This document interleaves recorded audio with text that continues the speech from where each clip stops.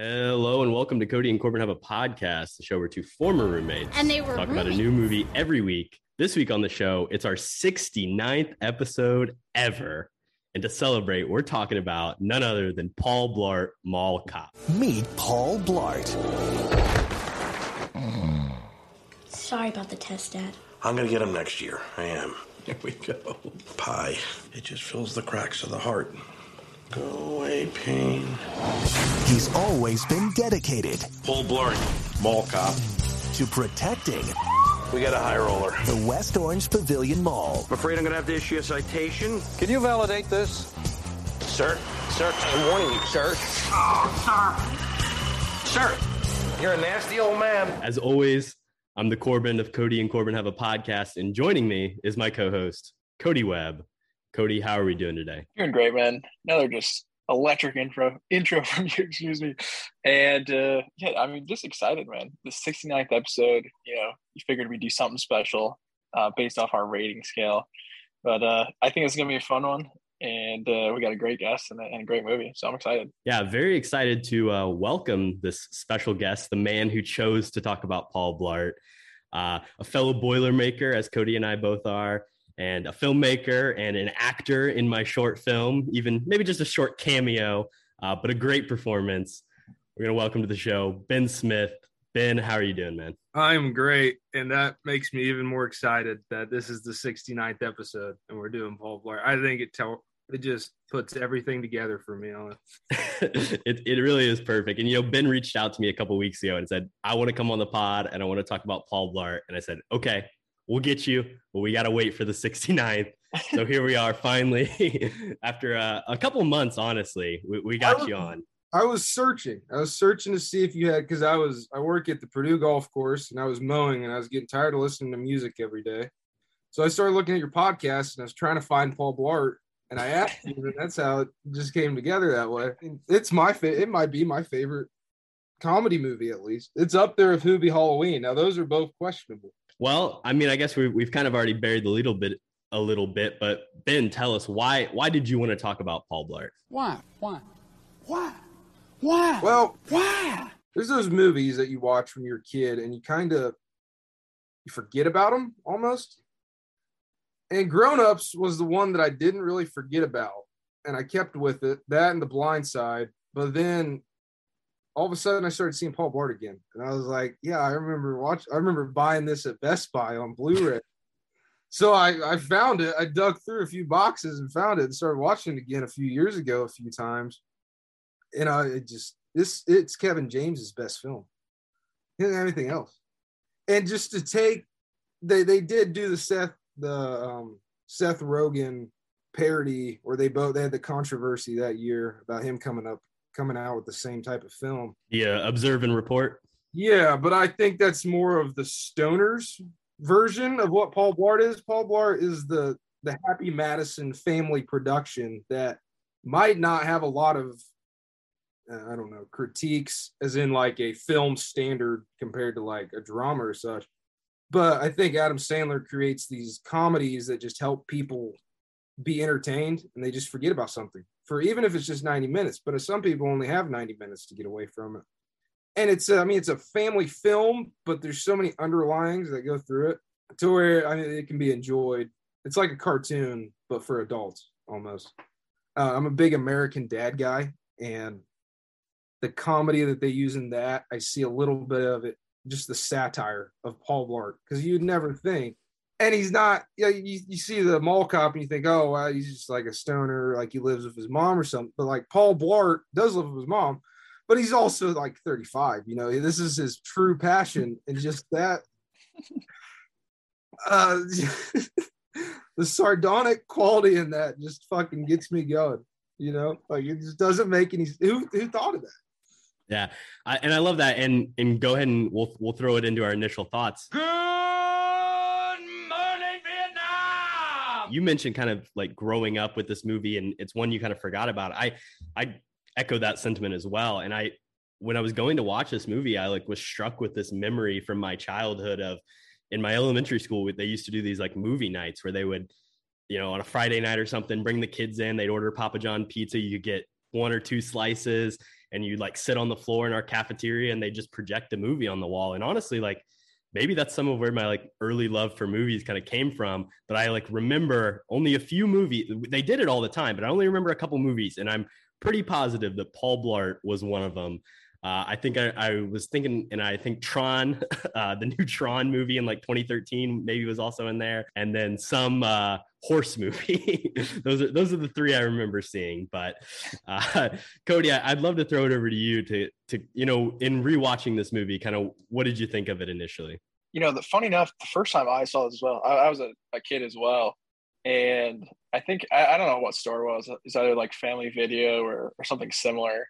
And the whole family went there because it was movie night. We were picking a movie, and I really wanted to pick Paul Blart. I can't even talk about it. Paul Blart Mall Cop. I really wanted to watch that one, so that's what we went with.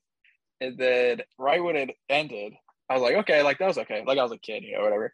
And my mom and my uncle turned to me and they say that was the worst movie they've ever seen.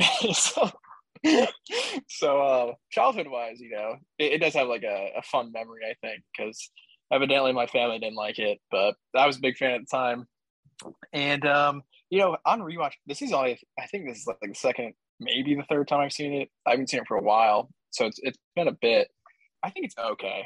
It has its moments where the physical comedy's funny. You get a chuckle out of me on most things. Like I said, it's like a Happy Madison production. I mean, the main goal of the film is just take your mind off, pretty much anything for an hour and a half. And I think it does that pretty well. There's a lot of like story beats and stuff we'll get into, I'm sure, as it goes along, that I don't think are great. And, I wanted to point out off the top as well, I think the cast is pretty interesting, just because when I'm watching the movie, I'm like, oh, I know like this guy from that thing. I know her from this. I know her from that. But when the credits rolled, I didn't know any of the names. So it's kind of like they're recognizable faces from like comedy movies, but not necessarily famous actors.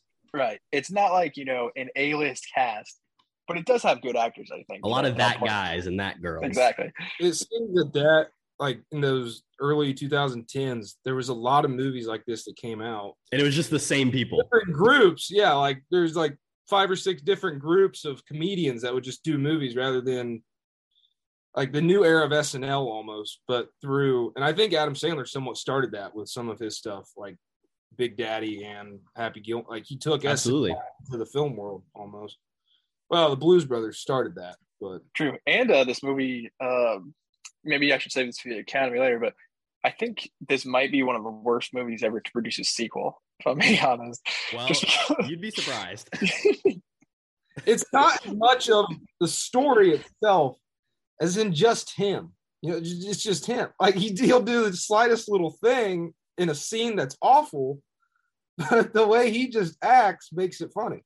Yep, I do agree with that. I think Kevin James is by far the best part of this movie, and I think sometimes the writing doesn't help him out, but I do genuinely think like he's pretty funny in this movie. Well, it's always, people probably have always, I mean, at least I have wondered, what is the life of the mall cop that I see in the mall, And the malls were still pretty frequent back then. And this is someone's take on what they think a 35-year-old mall cop's life is. And then they throw it to the point to where it almost seems impossible for something to happen. But the origin story of Paul Blart seems to be something that everyone kind of wants to know at least once in their life. Like even if you're just going to Lids and you just happen to see a guy standing there at the Wetzel Pretzel or whatever. But, Yeah, and something you mentioned there is just this idea of malls in general. And we've talked about this with other movies on the podcast before, but like this very much is like a relic of the time it came out. First of all, like malls have fell in their popularity. You go to the Muncie Mall right now back home and there's like 3 stores left and it is a sad place. I don't even know if they have enough people in there to afford a mall cop. And then the other thing is this dude doesn't even have a cell phone. Like, can you imagine that? Like an adult person not having a cell phone now? Just another example of it kind of being a relic. And then the other thing is this movie made $183 million at the box office. And while they don't even really make movies like this, definitely not ones that get released in theaters, maybe you see some on streamers, but I cannot imagine a movie like this making $183 million at the box office, or even $83 million at the box office today. Just kind of a little bit of a, the way the industry has changed in the last, 15 or so years. The era of the Paul Blart even just Adam Sandler almost is gone if you're talking going to the movie theater for it, because it seems the movie theater is now made for those movies that everybody wants to see. Because that's, I mean, not many people go anymore because of all the streaming services. So you get Marvel, or you still have your rom-coms, and I think there's a lot of dramas that get put out there, but they have to be, it's like they're too perfect almost now. Yeah. And this is them making a film. Like this is back, like, this probably like was from when movies started to where streaming services started. Paul Blart, I think, was like one of those last ones that was just, they just throw it out there and see how it turns out, you know, because everyone was going. It did great. And, you know, Cody said the sequel, this movie is a terrible movie to sequel. The sequel made $100 million too. So like, and was still critically panned. Like, can you imagine that? Yeah, and that's the reason it got a sequel, is because it made so much money. And to bounce off that too, I think like a lot of the comedy movies nowadays, they're going straight to Netflix, it seems like, just because Adam Sandler has like this 20 picture deal that he does with them, and they gave him like $1 billion or some crap. So I think like that's his focus, and he's like, I mean, he produced this movie. He was a major beat in it, I think. Happy Madison Productions kind of has focused more to Netflix, it seems. So I would like to see more movies like this in theaters. Obviously, you know, more in tune with the modern day and modern film, but it is kind of sad that everything's stuck on streaming now. Oh yeah, it is, because I mean, hell, there's bars and movie theaters now. I don't get that. I don't think that's correct. I don't think that. Just keep the popcorn and candy and soda. You know, like, why do we have to take it to this next level of class? And even the lounge chairs, I think, are too much. Part of going to the movie is being uncomfortable. So you have to focus on the movie. If you're too comfortable, you're not going to focus. But I mean, yeah, Adam Sandler. And I don't know how we've waited this long to have you on. I'm just going to say that. I know. I was thinking that I have a lot of, you know, like people have shower thoughts or whatever. I have mowing thoughts. I know. I think about all fucking day long. But Adam Sandler is kind of a Martin Scorsese in a way. Because he took his comedy and he just made his own thing. I mean, the Happy Madison Productions, he made his own thing, and he took who he wanted into it, and he pretty much just built his own community of movies, and he's the leader, and he's just in charge of all of it. I think he's a genius the way he's done it. I mean, Eddie Murphy didn't do that. I mean, they're probably toe and toe with the ones that are still alive that are I mean, he doesn't make many movies at all anymore, and the last ones he did make were not that good. Yeah. I think Dave was kind of his falling off almost, or the one where he couldn't talk because of the tree leaves. Yeah, I mean, Adam Sandler has been rather financially successful, and he's gotten to hang out and make movies with his best friends for the last 20 years. So, I mean, you can't really complain about that at all. No, I think Kevin James has fallen off in the past 10 years. I think his little Sean Payton movie that they did make on Netflix is not good. He's a comedian. He is not a drama actor. He should just stay in one realm. Yeah, that was to talk about that movie for a second. That strange thing to make even a movie about, just Sean Payton as a person and kind of the subject matter of that. But even beyond that, just not a great movie. It was better. The whole news and politics and controversy like that happened to him, it's kind of just sublined the entire time. Yeah. It's like the whole point of the movie. They don't really talk about it much, you know. For those listening that don't know, it's following his like suspension from the NFL. Like, he is not allowed to be a coach for a whole year, so he goes and coaches little kids. But like, the fact that he's kind of suspended is like you said, mostly brushed over and definitely not really. Yeah, if you like came into it 30 minutes in, you wouldn't even know that he was suspended. You just see this dad trying to get his son's love back, you know. That's which I mean, that's a whole other psychological thing. But. Any other initial thoughts before we move on? Well, I guess this kind of has something to do with the roll credits, but when he comes out on his Segway out of his garage, my one thought is, how far is his house from the mall? You know? Like, it's got to be close. There's no way it's more than like 5 miles. That'd be impossible. Maybe they didn't consider, but it's something that gets people thinking. I'm not sure about the street legality of a Segway as well. Like, you know, for a guy who wants to be a cop so bad, I don't think he'd be driving a Segway on the street. You have to put a license plate on it while it's on the street and then take it off once it gets into the mall. Needs a turn signal. There's a lot of questions. Go with them every day. Like, yeah, you know. Well, you can do the hands for the turn signal. We used to do that on the farm. It was some of the most redneck shit I've done. Yeah. All right, let's move on to roll credits. Roll credits. Cody, I want to hear from you first. What do you think? Paul Blart, Mall Cop, good title? Yeah, and that was the main thing I wanted to hit on was the title itself. In the past, we've done similar movies where the title is just like the main character's name. Napoleon Dynamite, even like Ferris Bueller's Day Off. That's close enough. I think it's lazy. I don't really like it. I think for this, it does work a little bit more just because of the colon, and then it gives you more of a description. Paul Blart, Mall Cop. But in general, I'd say I don't really like the title. You could have named this pretty much anything at all about mall cops, and you don't really need Paul Blart. I guess it's kind of a funny name, but roll credits wise, I'd say it's pretty weak. I think the main thing I wanted to talk about is just how awful of a name is Blart. Like, can you imagine being named? I mean, listen, obviously he's got his weight issues, but it's not surprising that he's being bullied with an unfortunate name such as Paul Blart. I don't think it's that bad. I think Blart, kind of sounds dumb. But I mean, I feel like in movies we've seen a lot worse names than Paul Blart. But yeah, probably not a great situation growing up. But Paulie, he did all right. He turned out okay. Yeah, I'm gonna agree with you on that because he is a 35-year-old overweight mall cop. I don't think his childhood had much confidence in it. At least he loves his peanut butter pie. Normal pie with peanut butter on top of it. We can give him that. But the name itself. It's the movie, just as blunt as it is. I mean, it's very memorable too. Like Paul Blart, like everybody knows Paul. Oh yeah, Blart. like it's signified. Paul's already a name that you're gonna remember, and then you just make up Blart. It's so odd that someone's gonna remember it. Yeah. We would throw a middle initial in there. That's what I would have. What would it be? Paul J. Blart, I was thinking that too. For some reason, that was the first letter that came to my head. Yeah, J would be good. I think K would be good too on the cap team. Paul K. Blart. That's either perfect. K or J, just because of Kevin James. Just so where he could have got his own little taste thrown in there.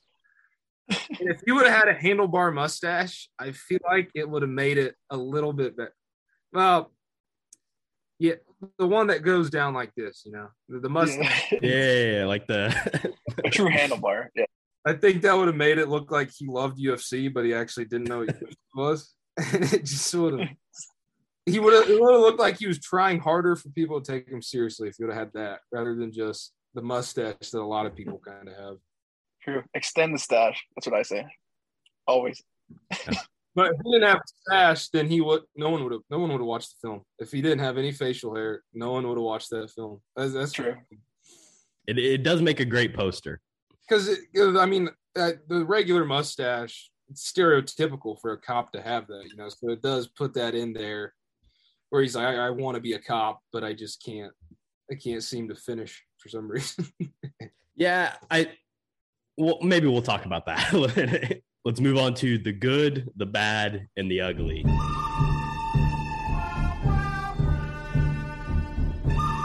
All right, let's start with the good stuff. I'll get us started. Something, I hadn't seen this movie in a while. And while there definitely is a lot of like humors about him being fat and a lot of fat jokes, I was actually surprised that there wasn't more. Like in my memory, I expected there to be just like fat jokes nonstop. And I was kind of pleasantly surprised that it is there, but it's relatively subdued. And then the other thing that Cody said is just like, this movie is just kind of okay. Like it's a pretty average movie. It's a fun watch. It's 90 minutes. You can sit down, have a couple chuckles, enjoy the laugh, finish the movie and kind of just move on, right? Like it doesn't necessarily stick with you in any particular way, but it also doesn't, it's not a bad movie. Like it's decently made. Like everybody that involved knew how to make a movie, how to like make audio work and shoot a scene. And it just kind of works. It's not the movie. The movie's bad, but Paul Blart himself is beautiful. You just can't top. It's him. It's just the whole character profile on him. And I look at it more. I like the character profiles more than the movies themselves sometimes. And this is one of the, because he just continuously makes me laugh. I'm not laughing at the storyline. The storyline seems almost impossible for that to, for him to be able to save. He's the hero, it's almost like a ballad in essence, or like Gilgamesh. Mythological tale. Yeah.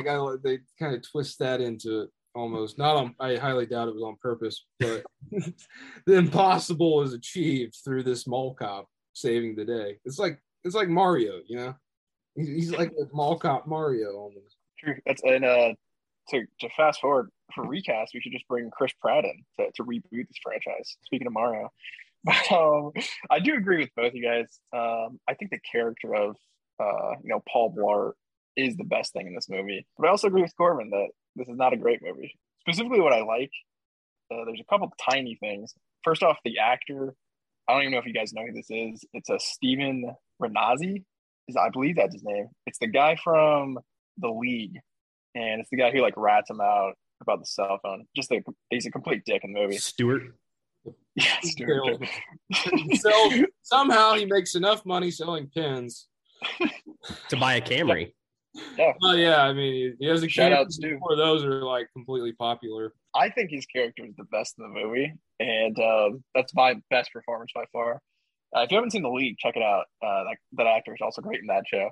But the one other thing I wanted to point out that I really like, Rainforest Cafe. What a setting for a fight scene. I don't think it gets much better than that, honestly. And if I could add one thing, I'd want them to do like the lightning and thunder effects a little bit more, play on that Rainforest Cafe. But I don't know why it took so long to get a fight scene in the rainforest. So those are my best things by far. I think it puts the best performance of a TGI Fridays in a movie.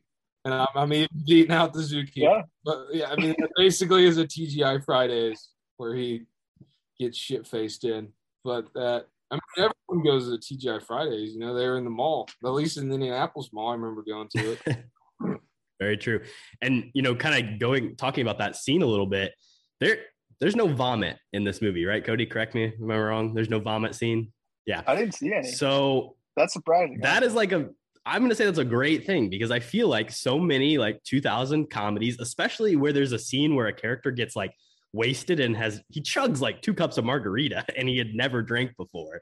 It would be so easy for them to go with the cheap, let's have him puke all over the place or let's have a big vomit, and they don't do it. And I kind of respect that because I typically find that to be pretty boring and like not that funny when that happens in movies.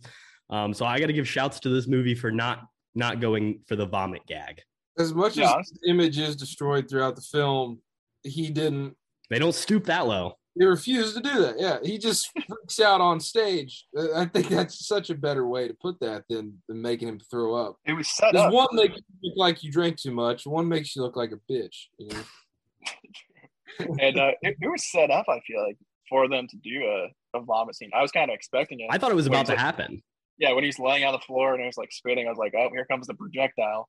But, they said, we're not going to do it. They said, we're not going to stoop that low, I guess. So respect to, what's the director's name? Steve Carr. Steve Carr. I thought for a second it was going to be Steve Carell, and then just turned out to be Steve Carr.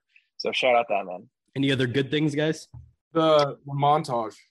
You can't get rid of the montage. True. I don't know how much they had to pay Kiss for that, but that might be the best scene, or at least it ties a lot of things together. Yeah, I mean, the other thing I want to say, like, Paul Blart, low-key kind of a badass throughout this movie. It's weird because like they have to like set it up of like he's a loser and like he can't get into the police academy, but the only reason he couldn't get in is because he like forgets to eat a candy bar. Like he's doing flips off of a rope swing, he's climbing walls. I mean, he proves it again at the end of the movie. Like he's kind of he's a beast. It's like a parody of Die Hard. Well, yeah, absolutely. Yeah, it 100% is, and that's kind of, I guess let's move on to the bad. I guess the one thing I would say, it is very clearly like a parody of Die Hard. It's one man fights, a group of terrorists. And we see that when in the air vent, and it fails for him while being in the air vent. Set during the holidays, this is Thanksgiving, but similar idea. Cody, do you have any other bad things you want to talk about? Yeah, I have a couple big ones. The first one I think is really funny, and I'm not sure why they made this choice. Maybe you guys can help me out. But the bad guys, for some reason, they just all do parkour. I don't and skateboard. Yeah, and they have skateboards and bikes too. So it's just like the most hip, millennials I've ever seen try and rob a mall. And I think the director, Derek Carr, maybe has a certain feeling about these types of individuals. You just said Derek Carr. Oh, whatever his name is. You throwing some footballs? Steve Carr, whatever. Steve Carr. Shout out Stevie. But yeah, why do you guys think they all know parkour? I'm very confused by this. The villains are the worst part of the movie. Absolutely. Even Bobby Cavanaugh, who plays the the SWAT team leader. He A Shyamalan. I don't like him. I don't like it. He tries to be a comedian, but he's just that guy that everybody remembers. Like, everybody knows a guy like that that's just a huge douchebag, and you just can't get along with him. Like, he's just not a good person. That he's involved in it makes sense. Like, how was that never settled? But I think that was the era, though, too, for like a loser villain to kind of be seen. It was that punk rock type of thing, I guess. I don't really know what it would be seen as now, but I think they should have included wheelies at least, or Heelys. Yeah, they should have thrown some Heelys on him. That would have really tied things together. I think they should have advertised Heelys at that point. Like, why not? Just get a nice close up B-roll of a Heely going across the ground. I think, in all honesty, it was like, well, Paul Blart has a segue, so like, what do we give the villains to like kind of make even the playing field? Which, all in all, like you said, the villains are the worst part of the movie. Their plan doesn't make a whole lot of sense. Like, why would you not just wait until the mall closes? Like, they wait like right as the mall is closing, and then they kick everybody out and get hostages. But like, you have a guy on the inside who could get you in, so that doesn't make a lot of sense. And then I think it's a interesting twist. I don't really know if it like lays the groundwork for the twist to happen. Like, it kind of just happens, and you're like, what? That's weird. But you know, they got to throw a twist in there, like Cody said, Shyamalan-esque, right? Not to mention their names are named after reindeer, and it's Thanksgiving, or it has a little Black Friday. Yeah, so we'll give it. Yeah, shout out I believe Bobby Cannavale, is that his name? Yeah, he's in Ant-Man and the Wasp, or just Ant-Man too, I guess, which is what I know from. But yeah, no, that twist was my second big thing I did want to talk about. I feel like it's not set up at all. You know, it's kind of this guy Kevin James went to high school with, whatever, kind of like the bully arc. So you kind of want to make him the bad guy at the end for some reason. But then he gets like his hand shot. Nothing really happens. Also, like, why are they going to the Cayman Islands? And why are they taking the hostages with them? That's where you go when you've stolen some money, man. You go to the Cayman Islands. I guess, but yeah, Bobby Cannavale, not a great, thought out plan, but respect for the Shyamalan twist at least, I guess. But, yeah. I think it's the fact that they say the Cayman Islands, and a lot of people don't even know what that is. I don't know what it is, but like, you just think, all right, they're just escaping to an island paradise. That's immediately where your brain goes on that. It's great marketing for the Cayman Islands, though. Oh yeah, it is. It's beautiful. Good shout out for them. Hey, the pictures on Google look fantastic. Speaking of, another setting, this movie is set in New Jersey, and as somebody who is currently a resident of New Jersey, this is, I guess a new quintessential text for my life is Paul Blart Mall Cop, which I guess I'm going to say that's a bad thing. It could go either way, really. I wouldn't carry it around with you now. I won't tell too many people. Only the people I really trust. Anybody have New Jersey, and they're gonna love you if you say you like Paul Blart. True.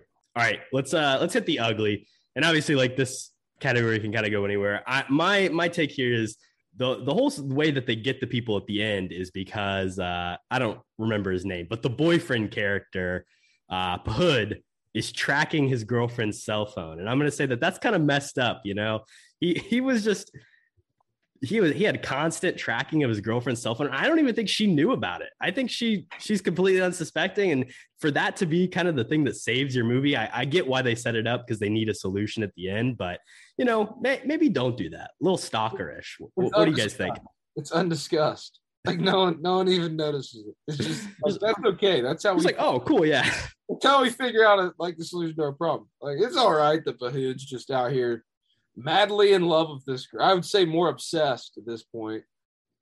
But also, the ugly for me is the sadness of Paul Blart. His whole life has been a shit show, and then all of a sudden, it's like destiny finally called to him. There's a painting somewhere in some church or cave that just spoke out that this was going to happen to Mr. Paul Blart. But it's just everyone has given him shit his entire life, and that's kind of the part that I think's sad. And even they set it up for that. Like, it's like a Charlie Chaplin style, to where you just make fun of the fat guy who has no respect the entire time, and then finally he finds a way to win it over with everybody. Yeah. So it's like nobody has respect for this guy until he saves everybody's life. And then he's like, I've been a good guy this entire time, and everyone's just pushed me off. And then when I do the right thing, because it's the right thing to do, then you're like, oh yeah, he's a good guy. Like, oh, I'm sorry I didn't pay attention to you before, just because you're overweight. Like that's the bottom line. Yeah. But I thought that was great the way they did it. It was almost with that being said, I guess that's less of an ugly, but. Well, and something that I really like is at the end of the movie, he gets offered the chance to be, a cop or whatever, and live out his dream, and he turns him down. And I think that's a good move at the end of this film. Cody's shaking his head. Was to do what he wanted. I mean, like he finally realized, oh, maybe I'm the mall cop. Yeah, Cody, you got a problem with that? Yeah, I disagree with that decision. I'll get to that a little bit later on, but shout out Paulie. I think everybody else kind of projected this ugliness on him, like you guys were saying. But he kind of did it to himself too. And I kind of just wanted to shout out the 2 tattoos that he got super quick. I don't know which one's uglier. We're about to vote on it. But I'd say the Loch Ness Monster one is pretty bad. The eagle or whatever it was, it looked like it had a little bit more work put in. Oh man, that Loch Ness Monster tattoo, just bad. The tagline's great though. I don't drink. That's it. That's all I say. Yeah, that's a good line. And then the other ugly I did want to shout out, I think the treatment of the female lead was not the best. And let me look up her name as well. It's Jayma Hayes, I believe. Mm-hmm. I know her from other stuff. I don't know what it is. She's been in a bunch of crap, maybe Smurfs too. I don't know. She's just kind of like, again, she's just one of those people that kind of appears in a lot of stuff. And it's just kind of like around. She's a very memorable voice, memorable face. So yeah. But she's in Glee. She was in Glee for a while. But sure. I never saw that. Yeah. No. But the thing is in this movie. She's also in The League, Cody. Oh, she's in The League. That's probably what I know her from. Yeah, that is what I know. Good League crossover here with Paul Blart. Probably not great for The League. But anyway, in this movie, I think she's kind of given nothing to do. And her lines are minimal. Kind of tough because I do like this actress. I think I like seeing her maybe interact more. Maybe not with Paul, but with other people would be interesting. And we kind of just don't really see that. So that's kind of a bummer. But I think it's kind of just, like we were saying before, a movie of its time, maybe mid-2000s. They're not going to care too much about, that side of things. And they just want to focus more on, physical comedy and all that good stuff. I think it gives, maybe people don't see it this way, but I think it gives so much hope. Like, talk about the impossible thing, but like really the whole entire movie seems somewhat impossible. That like he would get the girl, but also the girl sells wigs. It ties in what a mall is. It might be the best mall movie other than Stranger Things. Incorporate a mall, but it's a good point. We maybe it'll come up in awards later. Let's move on to our weird movie details trivia. Naked grandma. Naked, huh? I'll kick us off. And this week, I just wanted to test your guys' knowledge of, some in-depth details. So the first question is, what 2 games does Paul play in the arcade while, the bad guys are taking over the mall? And I'm not giving any options because it's not that hard. It's the hurdles. Yeah, I mean, I don't know the name of it, but it's him running, which I've never seen a game. He's yelling foul every time he doesn't jump over him. And then, I mean, of course, I don't know if it's Rock Band or Guitar Hero, but it's one of the two.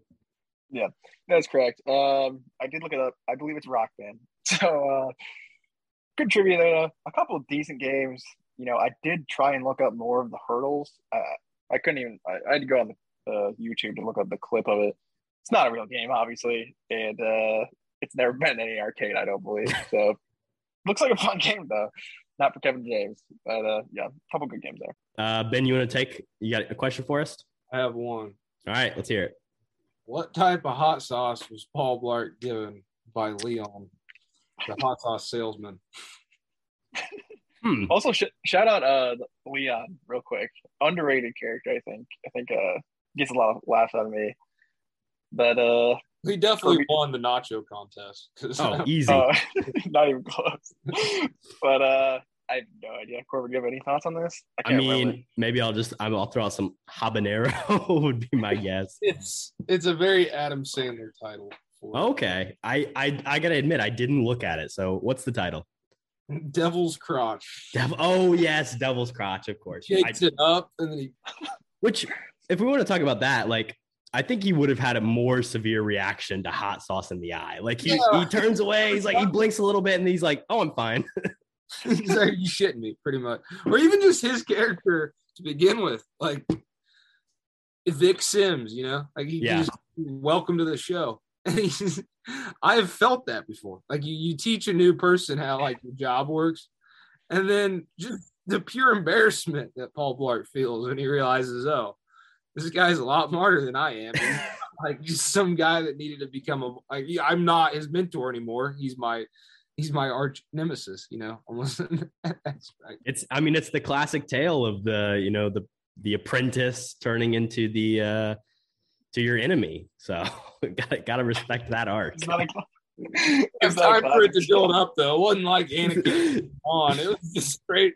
I got this job, so I 20 minutes, and suddenly this dude's the bad guy. He does protect Paul a few times from the pen salesman. We will give it that. He does stand up to him. And the pen salesman, I think, gets the worst bit of that. So, well, that's the thing, because he seems like a good guy at first, and then he's shit. Yeah. Yeah. Maybe he is a good guy. You know, money corrupts people. Maybe he just needs some money. $30 million. I mean, or he's just a great actor. He's a great actor within an actor, maybe. You know what? That's definitely it. It seems like he might have taken a few acting classes and realized, okay, maybe I need to start robbing malls. I think that's a pretty easy arc. My question does have to do with the director of the movie, Steve Carr. He did a lot of these family type comedy movies, but notably before Paul Blart, he directed a lot of like the sequels of more popular comedy movies. So which of these sequels did he not direct? So did he not direct Next Friday, which is the sequel to Friday, Dr. Dolittle 2, coming back to Eddie Murphy, Are We Done Yet, which is the sequel to Are We There Yet, and Daddy Day Camp, which is the sequel to Daddy Day Care? So which one did he not direct? What do you guys think?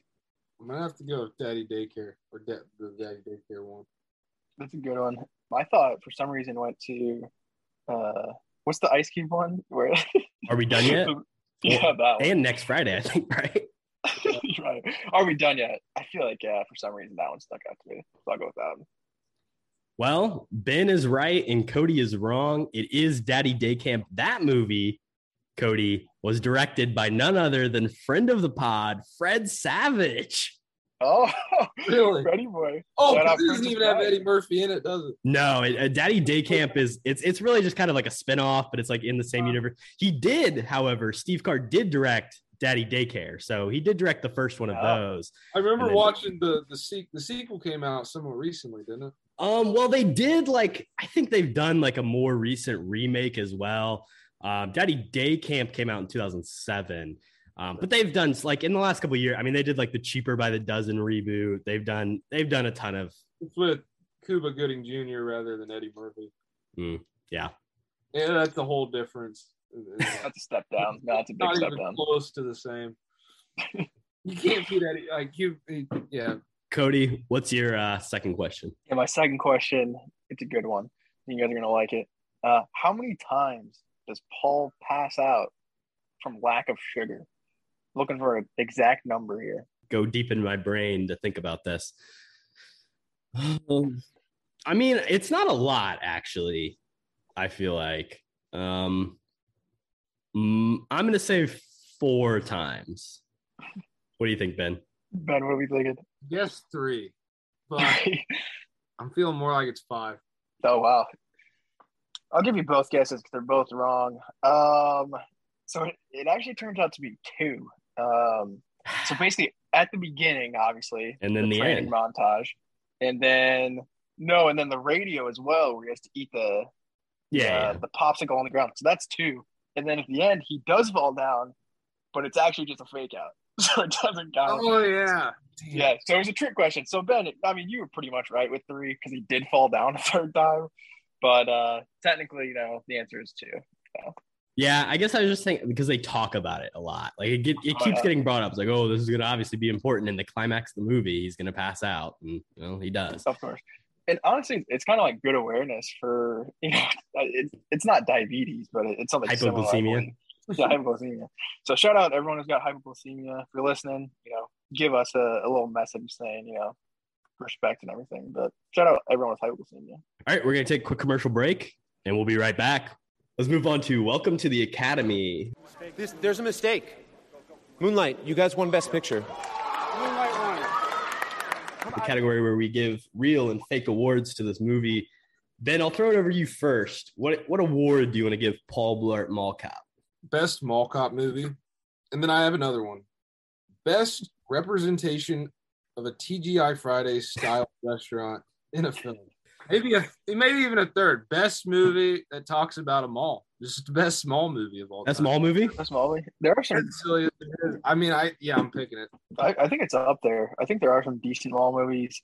Mallrats is a good one. The great Stan Lee cameo. But yeah, I do agree with Moses. I mean, Dawn of the Dead.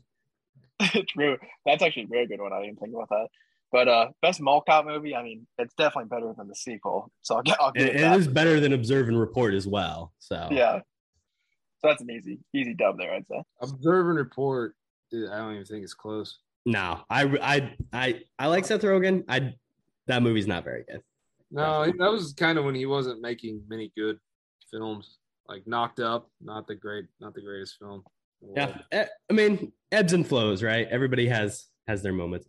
I want to say this is the best movie featuring a Segway, and I want to ask you guys: do you think this movie started the Segway craze, or do you think it was a result of the Segway craze? Because maybe it's a chicken or the egg situation, but I'm curious what your guys' thoughts on your memories of the late 2000s. Whenever something new comes out, everyone wants to ooh and awe at it.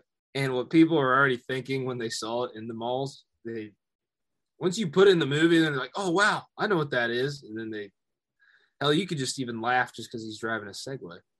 When he tries to pull over the guy in the wheelchair. If it had lights on it, it would have made it even better. And maybe like he had a little microphone or he had a little radio and he could talk to him. But that is a great bit. I love that bit where he's like just pulling over a guy in the mall. Could have made the segment better. That's funny. To go back to Carter's question, I hope that this movie didn't start a Segway craze, but maybe it did. I know it started it for me. I saw a video of a chimpanzee riding a Segway. Possibly Corbin can edit in that video now. But yeah, I'm not too sure. It's probably the chicken and the egg, like you said. Chimpanzee riding on a Segway. Chimpanzee riding on a Segway. Chimpanzee riding on a Segway. Bam, bam, bam, bam, bam. Chimpanzee riding on a Segway. Chimpanzee riding on a Segway. Chimpanzee riding on a Segway. Bam, bam, bam, bam, bam. Hey, that'll be an exclusive for our video watchers. Audio listeners, you're missing out on the chimp riding a Segway right now. Oh, it's good. It's good. I can find the video for you pretty easily. But I do have a couple of awards. We've kind of hit on most of them already. First off, I said this is probably the best movie with a hot sauce to the eye shot. It's probably pretty hard to combat that. Secondly, best marketing for the Cayman Islands ever in a movie. So shout out to Cayman Islands. I don't know why, but I think that's hilarious. They use that constantly. And then lastly, which may be more debate, but are these the dumbest movie criminals of all time? I think it's close. My second option would definitely be the Wet Bandits. Shout out Home Alone 2. But yeah, I don't know. These guys are pretty dumb. So I'll probably have to give them the crown. I'm glad you brought up Home Alone there, Cody, because it's something I wanted to hit on. When we said Die Hard, this is kind of like Die Hard and Home Alone meet a little bit. There's definitely twinges of that Home Alone. I mean, it's set during the holidays, and there's kind of like, because he does like he sets up a bomb in the Rainforest Cafe kitchen. Like he kind of has these little shenanigans that he does that are like a little over the top to take down these criminals, but it's fun stuff. Yeah, he sets booby traps sometimes, which is very Kevin McAllister. So, yeah, I didn't even think about that either, but there are kind of similarities there. And set during the holidays, of course. The other award that I want to shout out is Best Back Tattoo of a Bird. Now, there's one other contender, and I don't know if you guys are familiar with the Ben Affleck back tattoo. Have you guys seen this, the Phoenix tattoo? Oh, in real life, right? Yeah, his real life. Ben, have you seen this? I have not. All right, I'm gonna share my screen so you can. You really want to see it? I want you to experience this. This is his actual tattoo. This is actually on the back of good old Ben Affleck. And yeah, if you're listening, just go look it Just up. Just Google Ben Affleck bat tattoo. This is what it looks like. Big old phoenix on his back. As much as he probably doesn't want to admit it, I think he's a giant Paul Blart fan.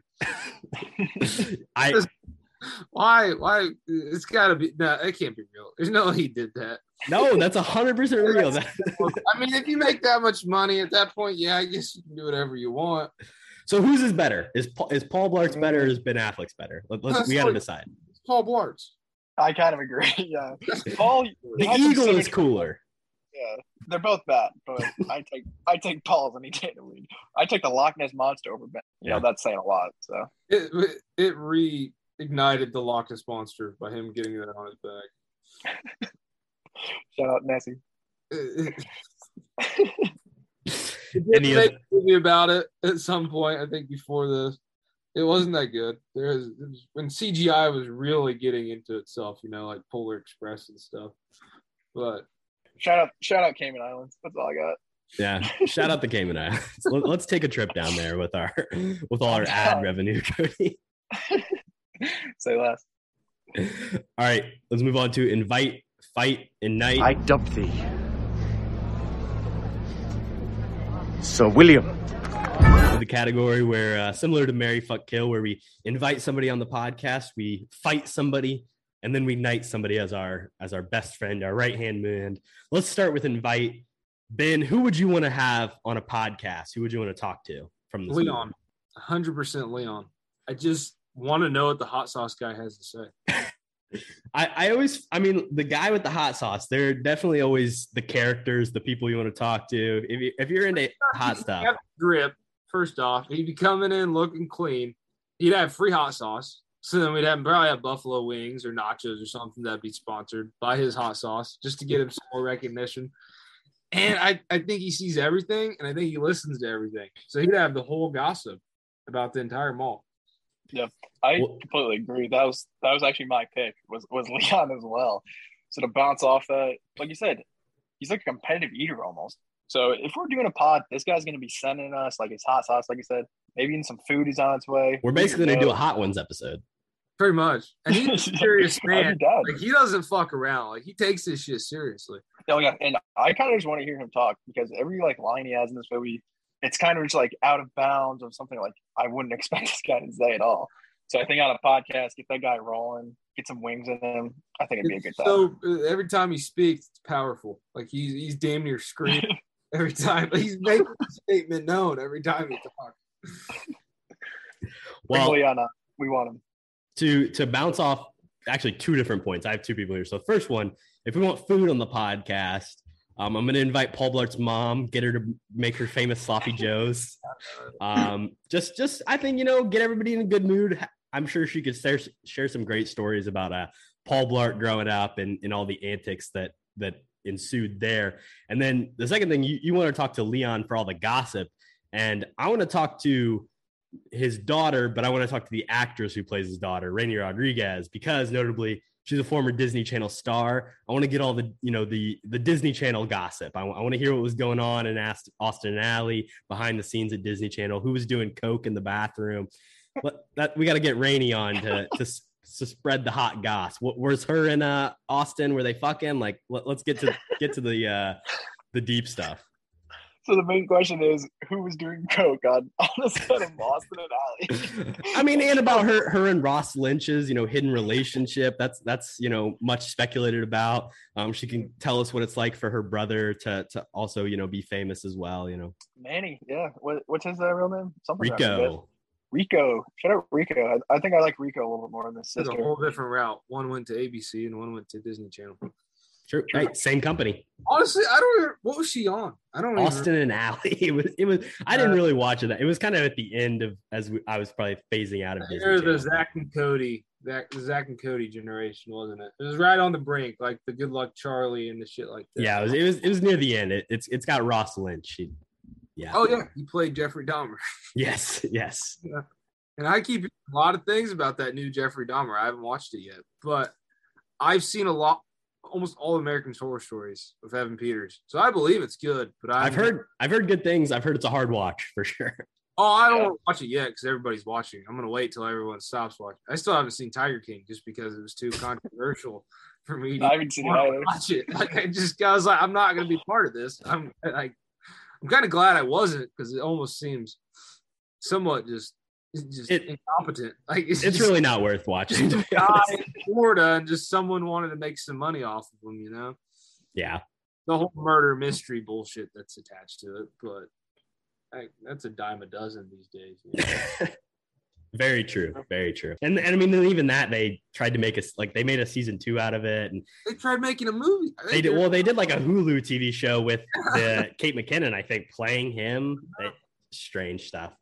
Not really a guy that needs to be spotlighted any more than he already has. played the lady that he tried to kill.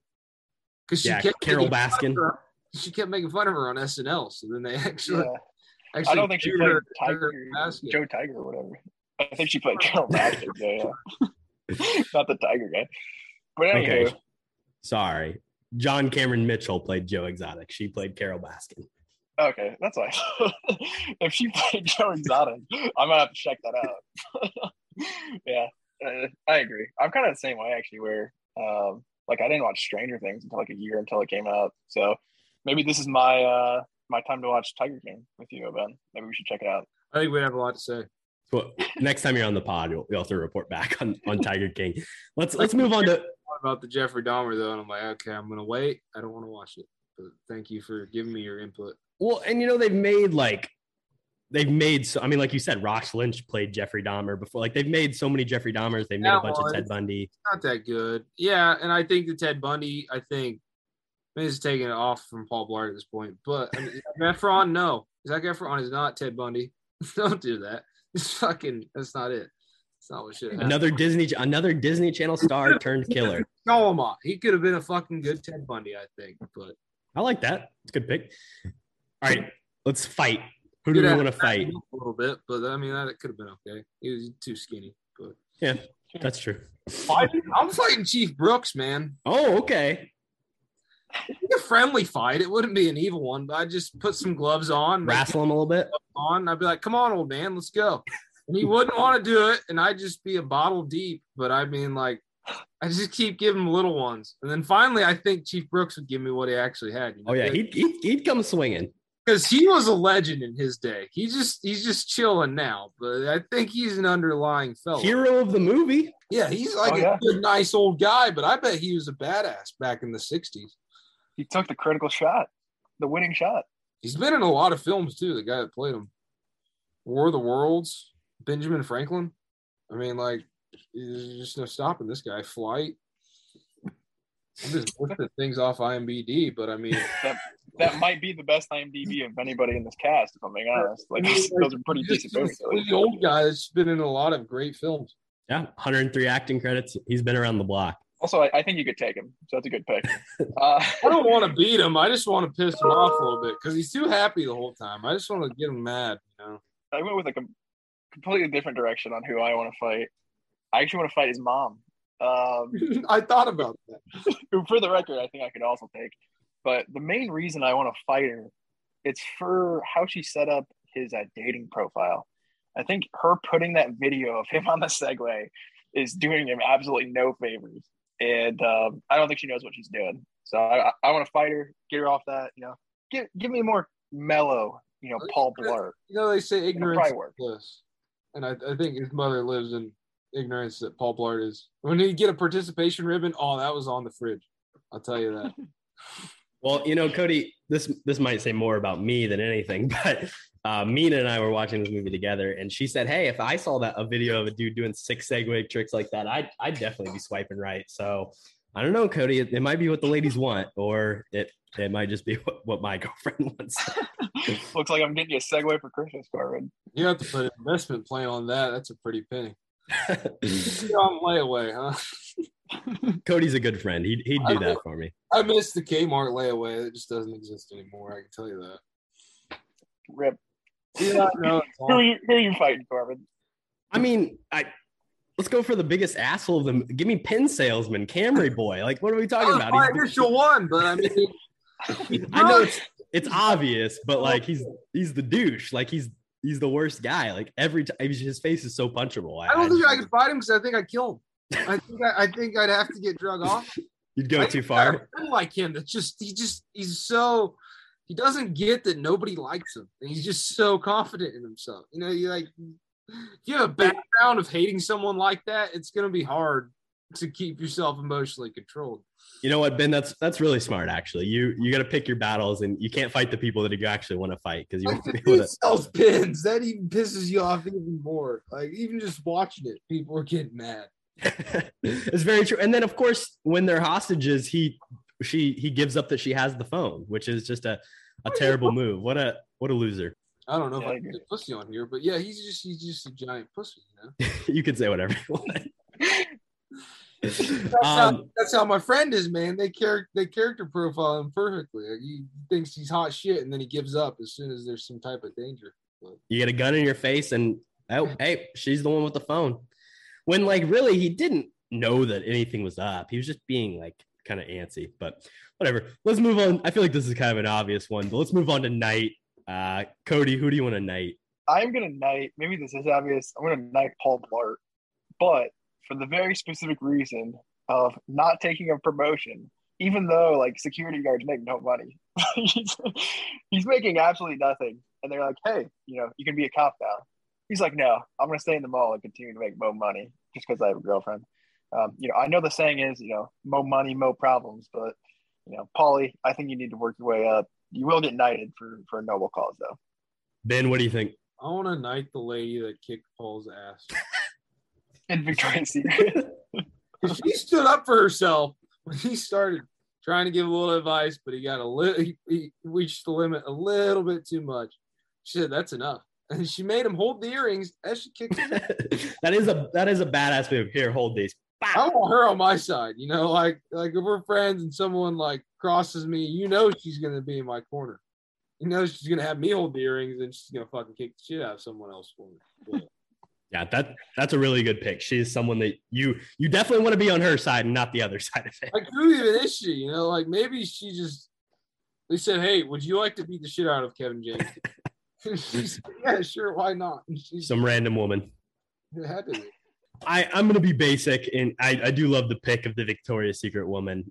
So maybe I'll steal that as well. But I got to go Paul Blart. I mean, the dude's a hero. Cody, like you said, he doesn't take the promotion. He doesn't fall into the propaganda. He doesn't get sucked into the vortex, and he stands up. He's going to protect the mall. He's going to be a true American hero. Something like that. Something like that. Let's move on to the recast. You're fired. You're fired. You're fired. You're fired. Ben, why don't you get us started? Who do you want to replace in this movie? VJ, the phone salesman. It would have been better if it was Morgan Freeman. I think most things would be better if they were Morgan Freeman, but just the wisdom that's given when Paul comes to him for advice, this is Morgan Freeman. And instead of Kevin James's actual stepbrother or brother Gary Valentine, pick Ted Nugent to sing. Okay. T just hanging out. But the best one, if Ben Foster would have played the bad guy instead of X Sims. Ben Foster, controversial guy, hell or high water. Just this fucking. Let me see what else he's in. I couldn't think of who it was. He's really good. Britain Yuma. Motherfucker, but he's a great actor. He's in The Survivor. I don't know. Leave No Trace. He plays that dick really well too. So I think it's a villain that'd be good. Yeah. I think if he would have been the bad guy, it would have made more money. Yeah, those are all great picks. I 100% back Morgan Freeman. Put him in Kevin James' role. Honestly, I'd be fine with it. If Adam Sandler was friends with Morgan Freeman, it might have been in one of them. How amazing would life be if Adam Sandler was friends with Morgan Freeman? But maybe one day we'll get there. And speaking of Garden of Eden, if that happened, I don't think it's going to come true. Fair. And speaking of Adam Sandler, I wanted to replace Beck, the villain. And for his replacement, I wanted the specific villain, Shooter McGavin from Happy Gilmore. I don't know if you guys are familiar with Christopher McDonald, I believe his name is. Maybe that's not right. No, it's Christopher something. But anyway. Evan McPherson? Christopher McDonald. Christopher McDonald. Yeah, They're right. Evan McPherson. Shout out Bengals. But Shooter McGavin in Happy Gilmore, I think, is the best Adam Sandler, villain of all time. So kind of just translating that directly to this movie. So I think that's its biggest weakness. I think that helped with that a lot. I wish he was a cameo more in some of these Happy Madison productions because he hasn't been in anything. Maybe he just wants to be Shooter McGavin forever. But I feel like he could appear in some things as Shooter McGavin. Yeah, honestly, like just translate that character into every Adam Sandler or Kevin James movie. Even Chubbs showed up. Chubbs showed up in Little Nicky. Like he was in it, True. And then my other one, I did want to just play around with taking Kevin James out, and I wanted to move eras as well and move this back a couple decades. So I actually wanted Sylvester Stallone to take over this role. Maybe a little bit less comedy if this was produced like around the Stallone era, and more of just like a shoot 'em up, mall movie, which is kind of something I would. So just Die Hard, but with that would have made the American value of it seem less friendly and more violent. Like people would have been afraid of mall cops. If that True. But it's the '80s and nobody cares. So no, you're right. Yeah, if it was in the '80s, that'd be fucking good. It's like, well, I mean, Rambo: First Blood. He's just hungry, and they somehow piss him off and turn on his PTSD, and he just loses his shit. All these local yuckles, If we were to set this isn't my pick, but if we were going to set it in the 90s, I think it's obvious that Chris Farley would probably take on this role. It's very fitting. If we're talking Sylvester Stallone, I'm picking Wesley Snipes. Oh, okay. Little blade action. Give him a katana. Throw Wesley Snipes on it. It's a respectable pick. All right, so you kind of bring up the Happy Madison, Cody, and let's just do it. Let's do the full Adam Sandler crew in this movie. So I've got all four: Adam Sandler, Chris Rock, David Spade, Rob Schneider. I'll stick them in different roles, and you guys can tell me if you disagree. So I think of those four, I'm going to put David Spade as Vec, as the villain. I think I considered that. That's probably the best. I think of those four. It's the Adam Sandler is the villain. Yeah. Well, okay. So I want Adam Sandler to play Commander Kent, the SWAT guy, who is the real villain at the end of the movie. Okay. So that's the turn. He's lovable, and then he's actually the bad guy. I'm going to have Chris Rock play Sergeant Howard, who's the original cop who's like there on the scene and is kind of just around. He gets his gun taken from him. I don't know. Chris Rock would probably be better in the role than that guy is. He's a funny guy. Or Chief Brooks. Chris Rock would be a good Chief. Yeah, my biggest struggle is just like on type thing, My big struggle is just like, does Chief Brooks need to be older than everybody else? Maybe, but I did consider throwing him in that role as well. And then finally, where do we stick Rob Schneider? And I think we go Pin Guy for Rob Schneider, because Rob Schneider, all-time creep, Pin Guy, all-time creep. Put him in there, and he can play a weird Pin Guy. That's a good cast. Or even I think he gets his own character. I don't even think you recast him. I think you make a character for Rob Schneider at this point. Just playing himself, just being a weirdo. Like a combination of him being the food delivery guy. He can just be another hostage. He's just a new guy. He takes the place of VJ, but he doesn't sell phones. He sells like euros. Like he's just, or like All About Corn. He only sells corn on the cob with different toppings. Just something real Rob Schneider, out of the box, out of the pocket. But I like that. I love that. Yeah, I like that a lot. This movie's just writing itself. We should just rewrite a script for this movie. Paul Blart 3. I got Happy Madison for you at some point. I'm not gonna say it on here. I don't want someone to take it, but true. Working at a golf course, I feel like I fueled the new Caddyshack almost in some way. Ooh, that'd be sick. I'd watch that. It's fucked up. I'm just gonna start writing it. Well, as we've come to the end of our Paul Blart conversation, it's time to rate the movie. You're gonna look at me and you're gonna tell me that I'm wrong? Am I wrong? And of course, it's our 69th episode, and we're rating the movie on a scale of 1 to 69. Cody, where do you place this film on your scale? Oh man, gonna start me off. I think in general it's hard to rate movies. I don't know where I put this. I'm gonna put it, I believe, at 20 out of 69. Not great, maybe a little bit low. I'm sticking it pretty low though. And shout out, this is a great movie for 69th episode. but 20 is probably mid-range for me, so decent. All right, I'll hop in and I'm going to give it a 35, which a lot higher than you, Cody. And I was really surprised at the end of this movie that I did enjoy it more. And hey, that's higher than I rated Grown Ups. So despicable, absolutely despicable. Ben, what do you want to give this movie out of 69? If I have to be a grown up, I'm gonna give it a 33 for Larry Bird. But if I want to be a child, I'm giving it 69. Hey, there we go. I respect it. We'll add the asterisk next to it for both. Any final thoughts on Paul Blart Mall Cop, guys? I'd say great flick overall. Honestly, it's a great pick from Ben, and I appreciate you coming on. But it's funny enough, like I did enjoy it more than I thought it would. So shout out, Paul. It's one of those movies that if I want to be doing something while I'm watching it, I can just turn it on at any time. And if like I want to, like, I don't know, eat something I like and then want to watch something I like, it's one that I can turn on. It's just, it provides comfort and entertainment. And that's not necessarily what you always want out of a film, but that's how I look at it. It's one that I can always feel familiar with. And a lot of Adam Sandler and Will Ferrell movies do that for me. So, like, everyone has TV all the time on, but like, if I don't want to watch it, I just want it on and like maybe look at it every now and then, like listening to music.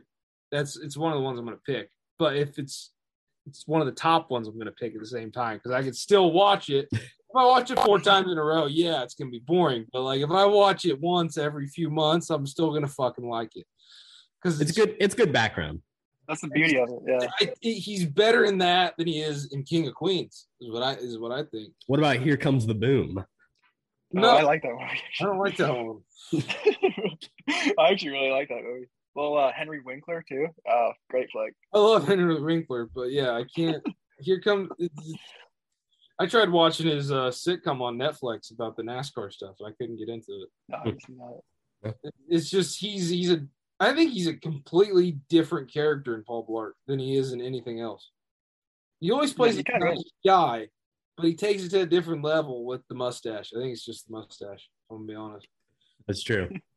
Iconic mustache. All right, we'll move on to our next category, which is called Defeat the Watch List.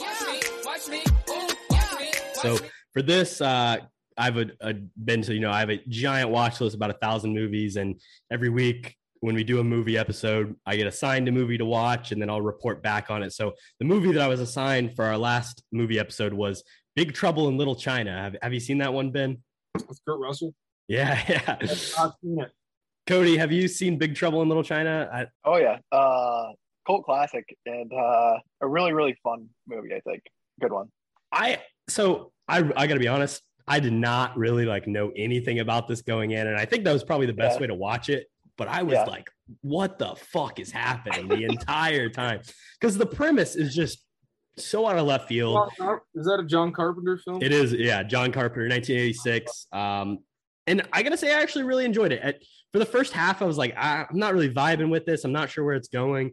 But I thought the effects were really great. Obviously, it's John Carpenter, like you said. So, it's no surprise that he teamed up with a good team to make great practical effects. We've seen it in The Thing, Halloween, time and time again, he does great work. But also some of the visual effects stuff, there's some lightning that's, clearly done in post that looks really good for 1986, maybe better than some stuff I see in 2022. So got to give shouts to that. Kurt Russell's acting in this movie is fucking god awful. He's never even been in a movie. He was a professional baseball player at one point, so you have to give him credit. Well, he's good in other stuff though, but in this, I think he's really trying to play it up, and he's this bumbling idiot, and that's the whole point. But his line deliveries it's like he's never been in a movie before. It's truly confusing. In terms of John Carpenter's attempt in this movie is to kind of take the traditional, almost, whether not necessarily white savior, but white interloper movie and kind of turn it on its head, where whether it's instead of this heroic white character that comes into this community, he's this bumbling idiot who gets knocked out in fights, and the Asian side character is the one who actually does all the fighting and saves the day. I think at points it's successful in doing that, but at the same time, it is still just Kurt Russell's your hero at the end of the movie. So I think you kind of fail a little bit in kind of trying to put that spin on it, but it definitely is different than a lot of stuff you would see in the 80s. yeah, some of the things probably wouldn't happen again, but I don't think it's like terribly problematic or racist in any way necessarily. But interesting movie, cool effects, and just know as little as possible if you're going to go watch it is what I would say. That's what I would say too. It's just kind of a weird movie. It's really niche, I think, to a specific audience, and it's a lot different from a lot of other Carpenter stuff as well. But I really like it. It's kind of just like one of those weird ones where you either really like it or you really don't, I think. But I definitely give it a chance and check it out. It's a lot of fun. Kurt Russell sucks. Okay. It was backwards. I was like trying to read what that said. So now, Ben, you get to help pick what the next movie is going to be. So basically using Letterboxd, we can, if you want to pick a year and a genre, then we kind of shuffle and get a couple movies and you can choose between them. So what year are you thinking? I have 2 movies. Oh, you just have movies you want to okay. Or do you want me to do your Well, if I haven't seen them, that's the only caveat. It's got to be stuff I haven't seen. I'll give you the 2 then. All right, what are they? A Beautiful Day in the Neighborhood, 2019, Mr. Rogers. Okay. Tom Hanks, Matthew Rias, Chris Cooper. Okay, I haven't seen it. You need to watch it.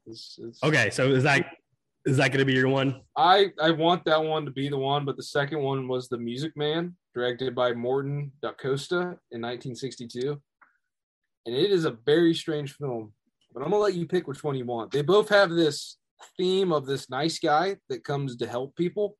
But at some point, if you watch it and you start looking at it in today's world, you start thinking, okay, how fucked up actually is this? Or how nice actually are they? And that's the whole theme that I'm going off of on these 2. Here's what we'll do. I'll do Beautiful Day in the Neighborhood because I'm just feeling that one right now. But I am going to add The Music Man to the list. So it is possible that it'll come up at a later date. In the Neighborhood's on YouTube TV. All right. There we go. So I will watch that and then report back in the next one with my thoughts on that. But I kind of want to change my movie for you since it's spooky season. Okay. We'll bring it back. All right. This is the one. John Carpenter's Vampires, 1998. Oh, okay. That's a good one. That is more thematic for the time. That is a good. It's not good, but it's good enough to watch and understand James Woods as a vampire hunter. That's what you need to see. It's fitting. And then Focus 2.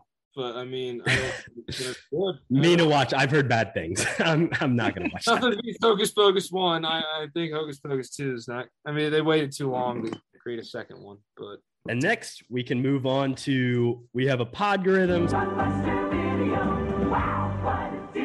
So for this, we just draw a card, and I actually have a new set of cards with more modern movies, an updated expansion pack to the Blockbuster game. We like that. Basically, I'm going to draw a card, and Ben, you get 30 seconds to give your hot take. That's it, and then we move on. We go about our day. So I'm going to shuffle these up, and the new inaugural movie is going to be Finding Dory. Terrible movie.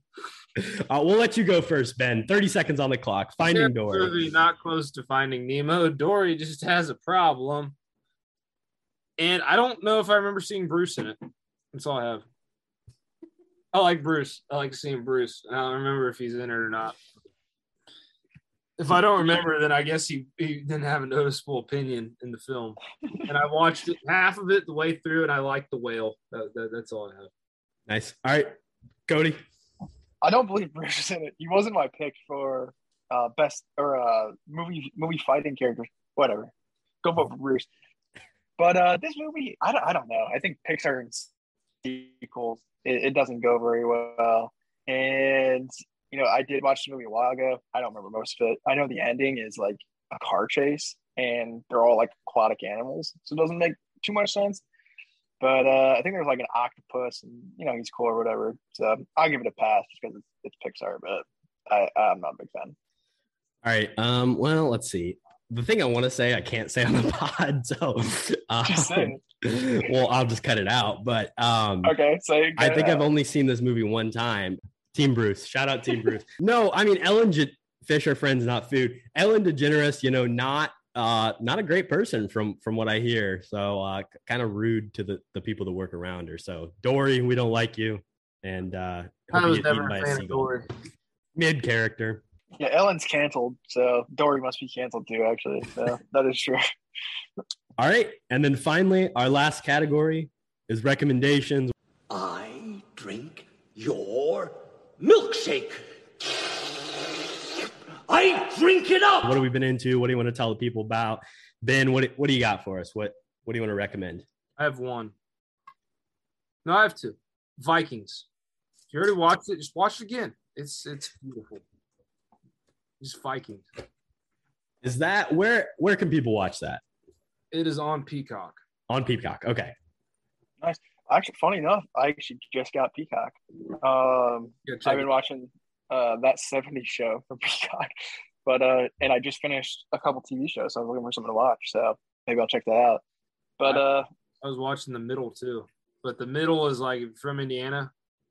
Holy shit, they encapsulate Indiana just throughout that entire show, and they throw in a lot of controversial things without even making attention to it. No, I do like that show as well. Tyler Dillard's Angel Band, his music video, there's a lot of that controversial stuff in it, but he doesn't make it noticeable. He's just everyone's everyone, and he just enjoys it. But the last one I have is American Dad, and I'll always promote that over Family Guy, and that's all I have. I respect the conviction. Thank you. Cody, what do you got for the people?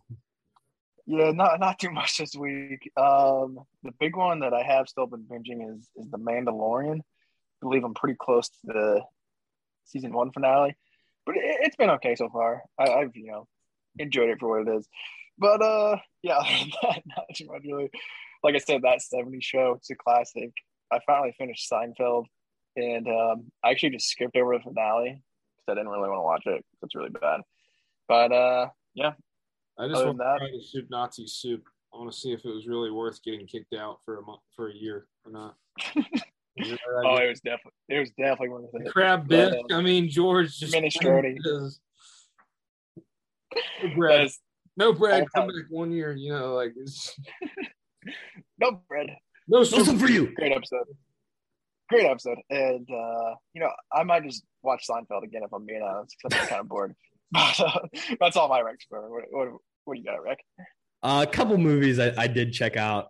First one is Bros, the oh God, why can't I think of Billy Eichner, the new Billy Eichner film.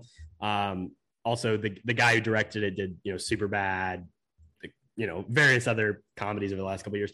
Pretty good. I don't think Nicholas Stoller is his name, the director.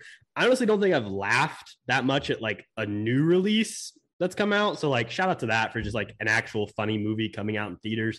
I know we kind of talked about it here that, they don't make comedies as much anymore. We do see some rom-coms, but obviously this is different, being like a gay relationship. I did think it was funny.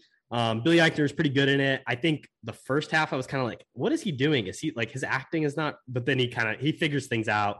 And it's just a fun watch and pretty enjoyable. And it's street gets me going. It's good. Hey, and the thing, maybe like my biggest complaint, and this is like a tough complaint to have for a comedy, is like the joke ratio is almost too high, where it's like everything Billy Eichner says is like a one-liner or like a funny metaphor or a quip. And it's like, he is a very funny guy and he's very witty, but it's just like your joke per minute is like so high. I don't think any person is like this funny without being pre-written. I think he's Evan Peters, but more annoying almost. Interesting. A little bit funnier, but I don't think he's that funny. I think he's more annoying than he is funny, and that creates... I think his humor toes that line between the two, and I think that's part of the appeal. Yeah, he's a very abrasive. A guy in the 90s that would just scream, and that would be Sam Kinison, or you know what I'm talking about? Yeah.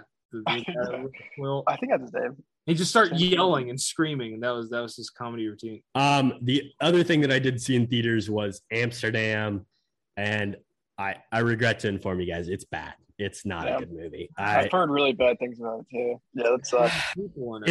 It's got a lot of it's got an amazing cast, maybe one of the best casts like assembled in the last like 20 years.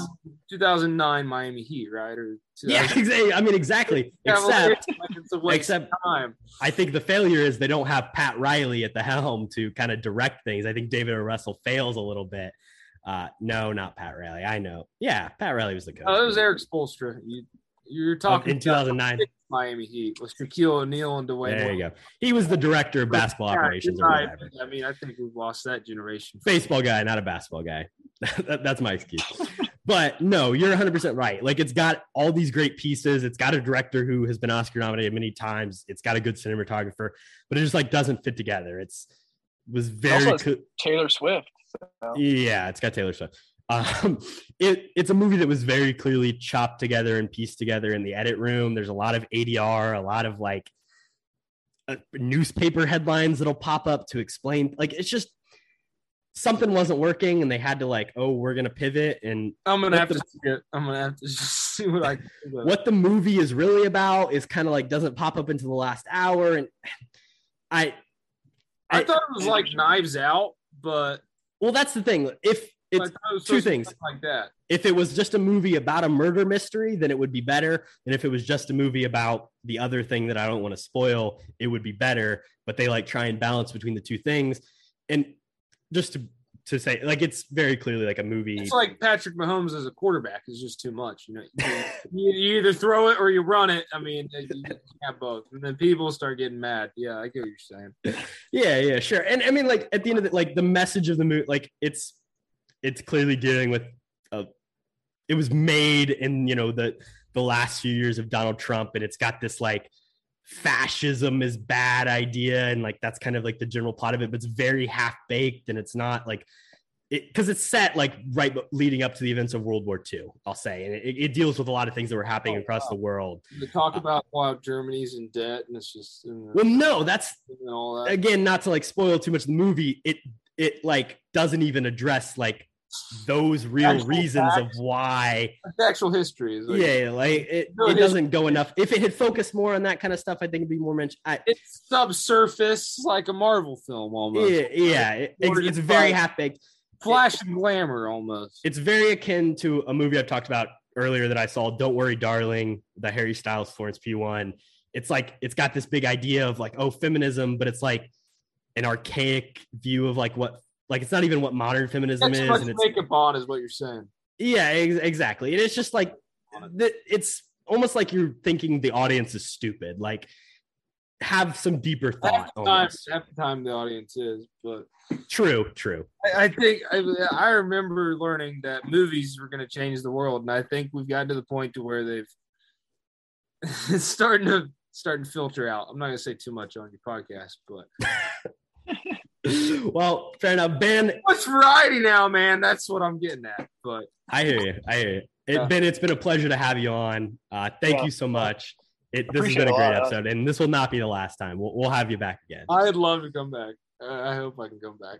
We'll see what else we got in it. Maybe we'll make it a horror film next time. I could do one of those.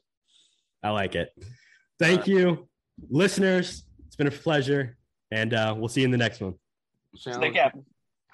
Peace. What you just said is one of the most insanely idiotic things I have ever heard. At no point in your rambling, incoherent response were you even close to anything that could be considered a rational thought. Everyone in this room is now dumber for having listened to it. I award you no points, and may God have mercy on your soul.